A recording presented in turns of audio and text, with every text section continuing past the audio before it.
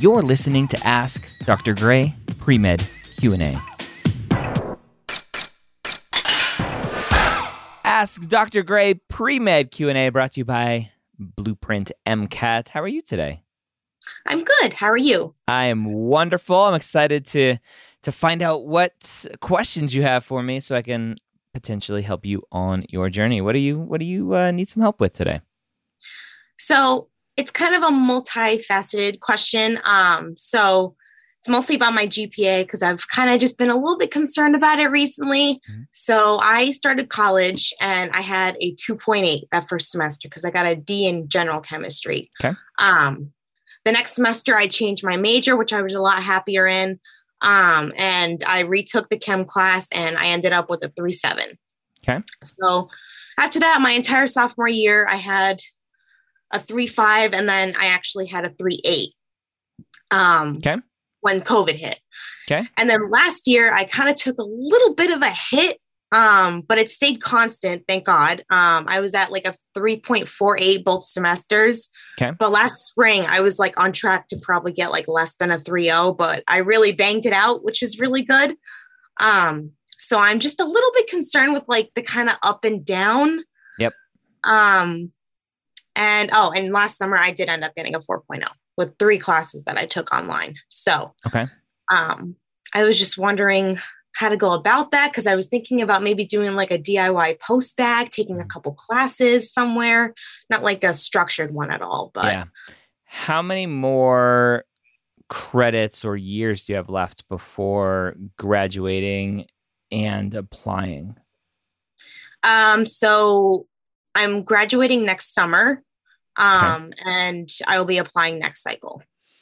So graduating next summer, applying basically right before graduation. Are you taking summer semester classes as part of your? Yeah. Yeah. course? I have a 6 credit course that like my major requires us to get like 270 hours worth of whatever related to your field. That's a lot of hours. Okay. Yeah. So 6 credits during the summer that aren't going to be on your application potentially, depending on when you submit your application. But those spring grades before summer, those will be in and finalized and part of your GPA. Yes. So as we're talking right now, it is end of October 2021. Just a little timestamp here. You have the rest of your fall grades this semester. Mm-hmm. You have your spring grades next semester. And then 1 6-credit course. You have 4.0 from the summer here before this fall semester. And that was how many credits? 9, 12? 3 times 3, 9. 9. Okay. So 9 credits there. How many credits are you taking now? 17. Okay. So 26. How many credits next fall? Do you know? Or spring, rather? Spring, you mean? 12. Okay. So 30, I forget what our math was before. So 26 and 12. So 38, right? Yeah. 38 credits that potentially 4.0-ish or as close to a 4.0 as possible? That's what I'm aiming for, at least next semester. This semester, I have had a little bit of a mental health hit. Okay. But I'm actively trying to like go get help with that and stuff. So that kind of caused a little dip in the beginning of the semester that I'm still trying to get back up. Yeah. But. And so that's a perfect example of the medical schools aren't going to know which student they're getting when they look at your GPA, right? Yeah. Because even with the 9 credits of a 4.0 this past summer, your semester now, at least in the middle of it, is up and down. We don't know where it's going to end up. Next semester, again, we don't know what mental health will look like, just taking care of yourself, what that will look like. Life always has a way of throwing wrenches into things. Yeah. And so you're the perfect student where you look at your GPA trends and the medical school's like, am I getting you or am I getting you? Am I getting you? Am I getting you? I don't know which one I'm getting. And so a do-it-yourself post-bac may be the right thing to do. And you don't even need to do a post-bac. You just potentially delay your graduation and just take more classes. Now, maybe a different setting will help you have more of a stable academic life so that you can get more kind of consistent grades. Maybe that's something to think about, like finish out your career where you're at now and get, again, as close to a 4.0 as possible to get those trends up. But then maybe you go, you know what? I had my time here. It was great, but I'm going to go somewhere else where maybe my mind is a little bit more at peace, financially, whatever. I'm a little bit more stable, whatever your specific life situation is. And you can go and focus on grades closer to 100% of the time, whereas right now it seems like you can't. Yeah. So in terms of like the post-bac, I definitely wasn't thinking of like one of those structured ones where you have to like apply to it and stuff. I was really more going towards like, because I have a bunch, there's like 2 universities by me that are like public. I could easily pay like a quarter of what I pay for 1 credit here because I'm out of state. And so I was thinking of taking maybe like a couple of higher level science courses, maybe in the fall or the spring while I'm waiting for some results. Some results for what? For the application cycle. So perfect transition. And this was the same conversation I had with the last Ask Dr. Gray guest, is I would recommend, you don't have to listen to me, that's okay. I would recommend not applying to medical school if you're also working on grades. In my mind, what's the point of applying to medical school with a half-baked application saying, I know my grades aren't very good, I'm working on it, trust me, they'll be better? Medical schools don't have time for that. And so I recommend wholeheartedly to apply to medical school when you've already done the work to show a good track record of academic ability.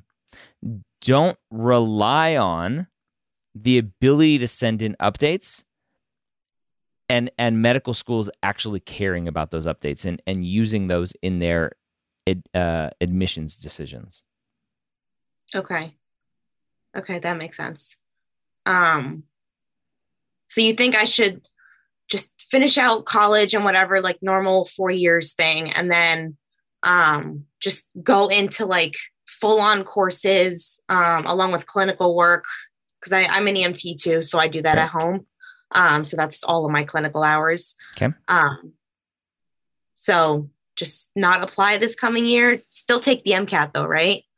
Why? If you're not going to be applying, then you don't really need to rush the MCAT, and because that's just another distraction from your ultimate goal right now of showing academic capability with your grades. That should be your number one focus, is good grades. Everything else is a distraction. Yes, you need clinical, yes, blah, blah, blah, right? But the MCAT doesn't have to be taken now. You can take it later.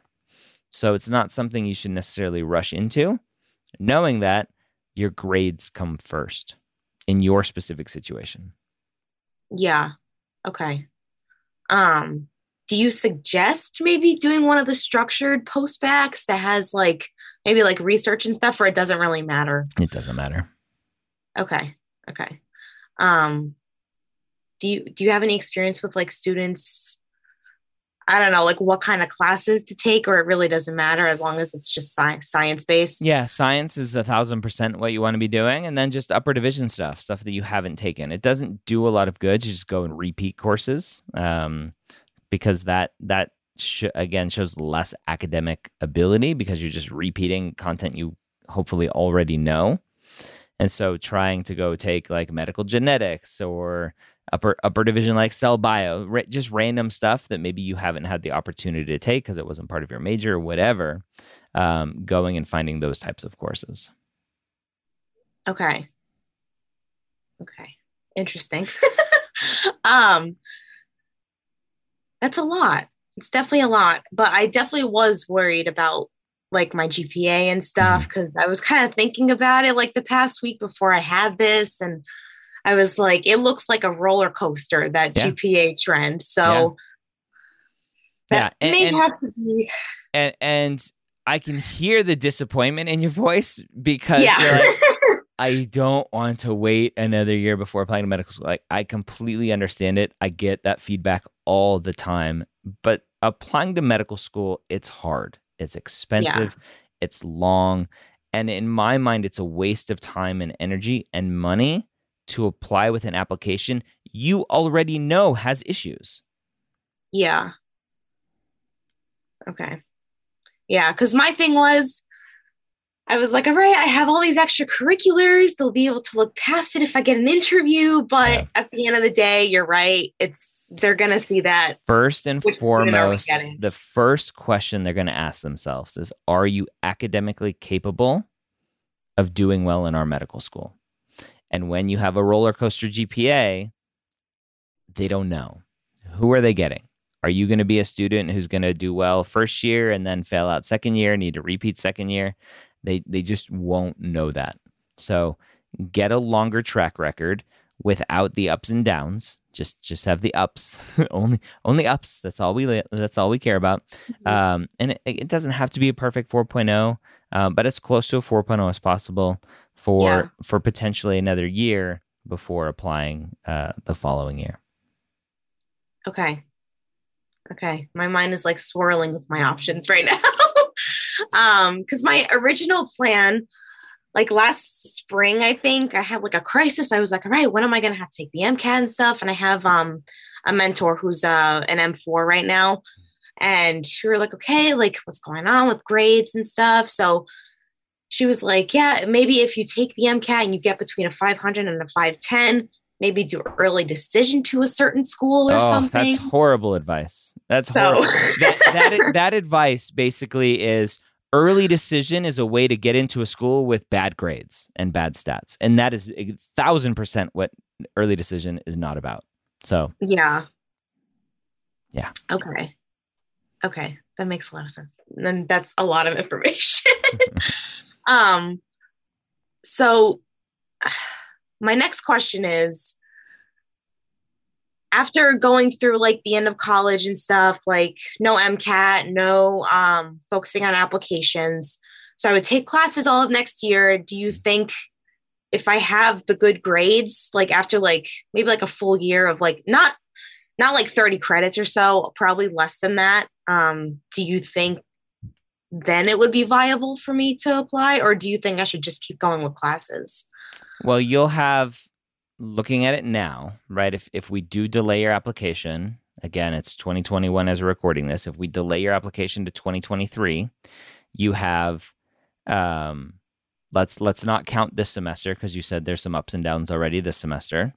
You have spring of 2022. And I'm excited. It took me forever to understand like school semester, spring, summer, fall, all that. So I'm excited. I can like talk about this now. It's just random thoughts I have. So you have spring of 2022, summer 2022. You said you're taking 6 credits there. Yeah. Fall 2022, spring 2023. So you still have 4 semesters worth of classes, including that smaller summer, of potentially taking 10 or so credits. Well, you said you're taking 12 in the spring, in the spring of 2022. So you have 18 already kind of lined up.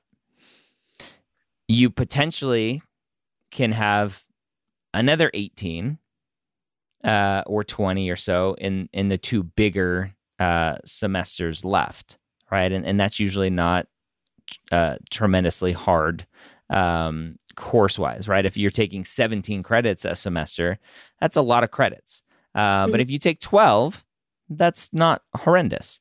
And so then you're looking at, let's say you take 12 each semester, that's 24 credits on top of the 18 is 34, 42 credits. Right.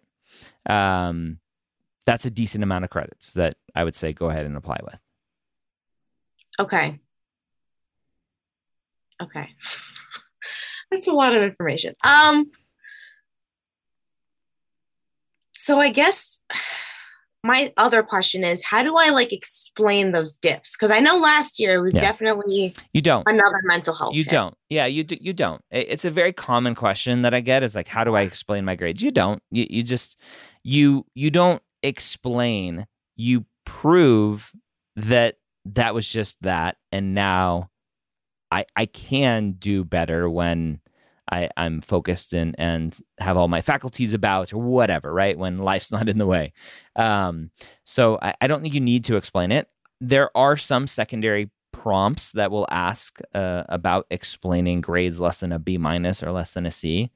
And so like your chemistry where you got a D, you talk about what happened, or any other classes that kind of fit that criteria. You just talk about what happened. It's not something you need to throw into a personal statement or anything else. I wouldn't worry about it. I'd be prepared to talk about it in an interview.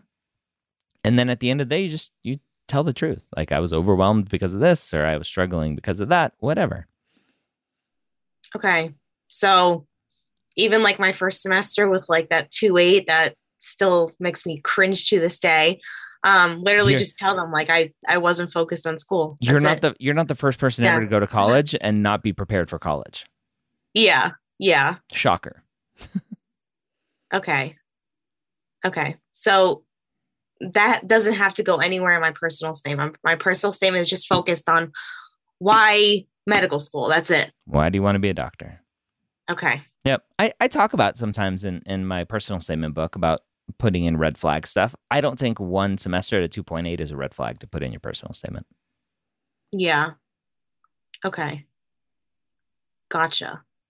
I think, here's another question. So I'm in a course, this is like a big segue, but I'm in a course right now that going into the semester, I had no idea I was going to be able to be certified as an EKG tech. So we're doing like all the information with the National Health Career Association. And we're scheduled to take the certification exam next month. So I'm on the fence on whether or not I want to take the exam, because I feel like if I don't get a job as an EKG tech, if I don't find one before I go to medical school, because I usually focus on my EMT stuff when I'm home. Mm-hmm. If I have the certification on my resume and I don't do anything about it, does that look bad? Why do you have to put it on your resume? That is a good point. You don't have to put it on there.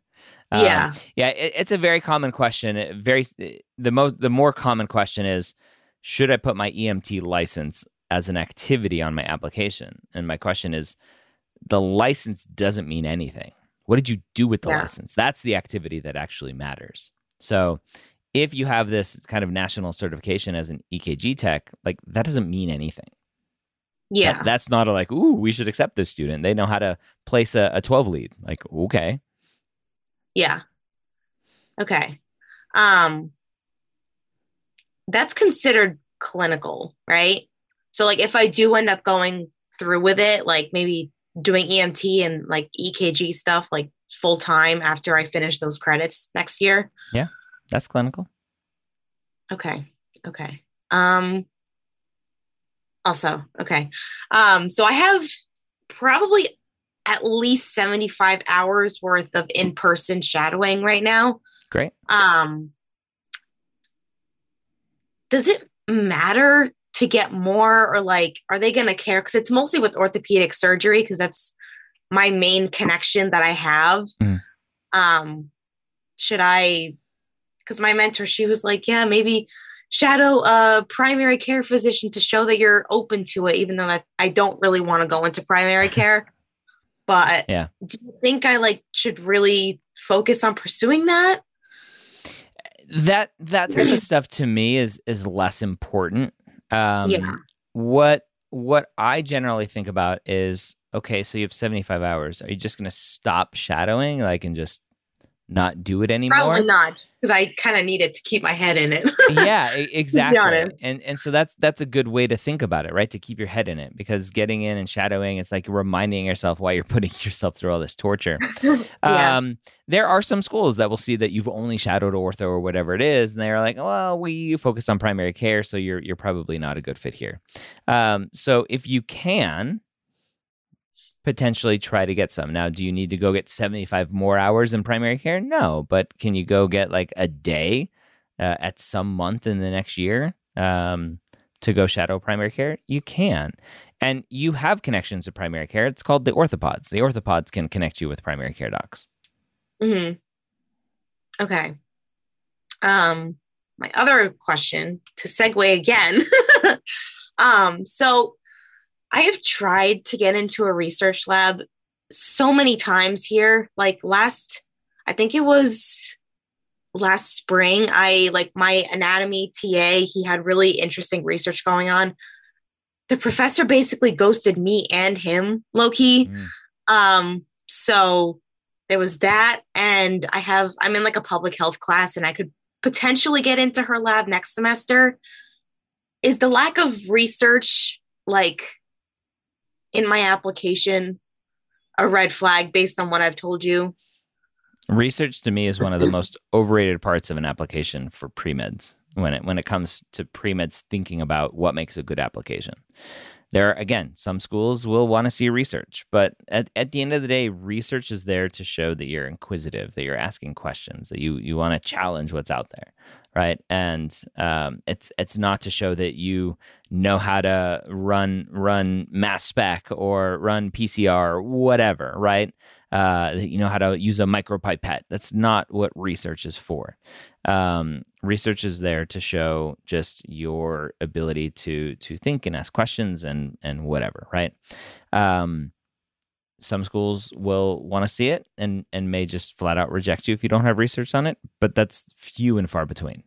If you have other things on your application that show that inquisitive side, great, right? You probably are okay. Now, if you are interested in getting into research, then sure, go try to get into research.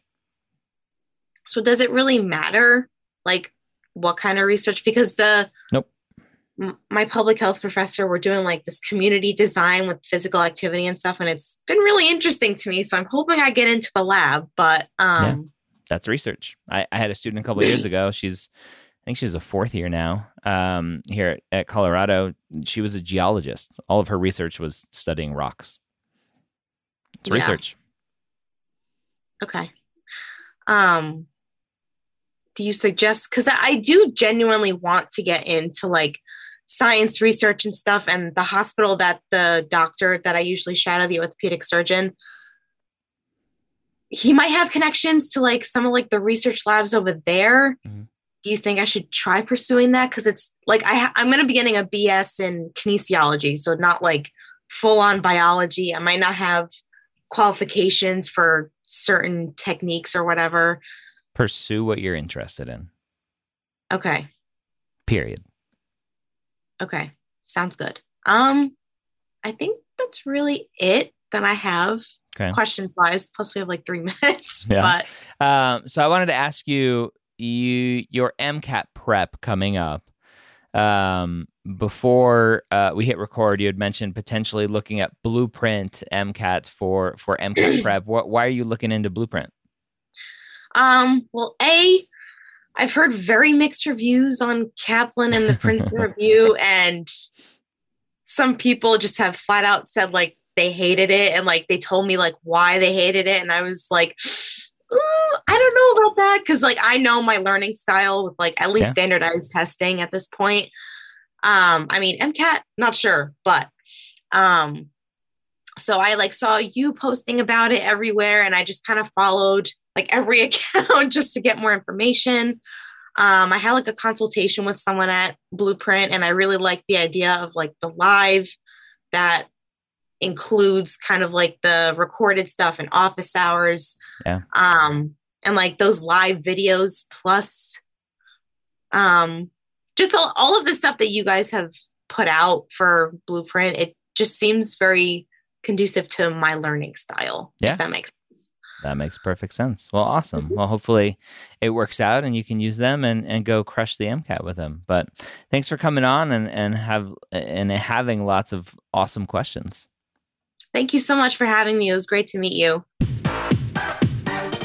Thank you so much for joining me here on Ask Dr. Gray Pre-Med Q&A. Did you know that we record these live on Facebook at 3 p.m. Eastern on most weekdays? Search for Medical School HQ on Facebook and like the page to be notified. Don't forget to check out our amazing Facebook group, The Hangout, at medicalschoolhq.net/group.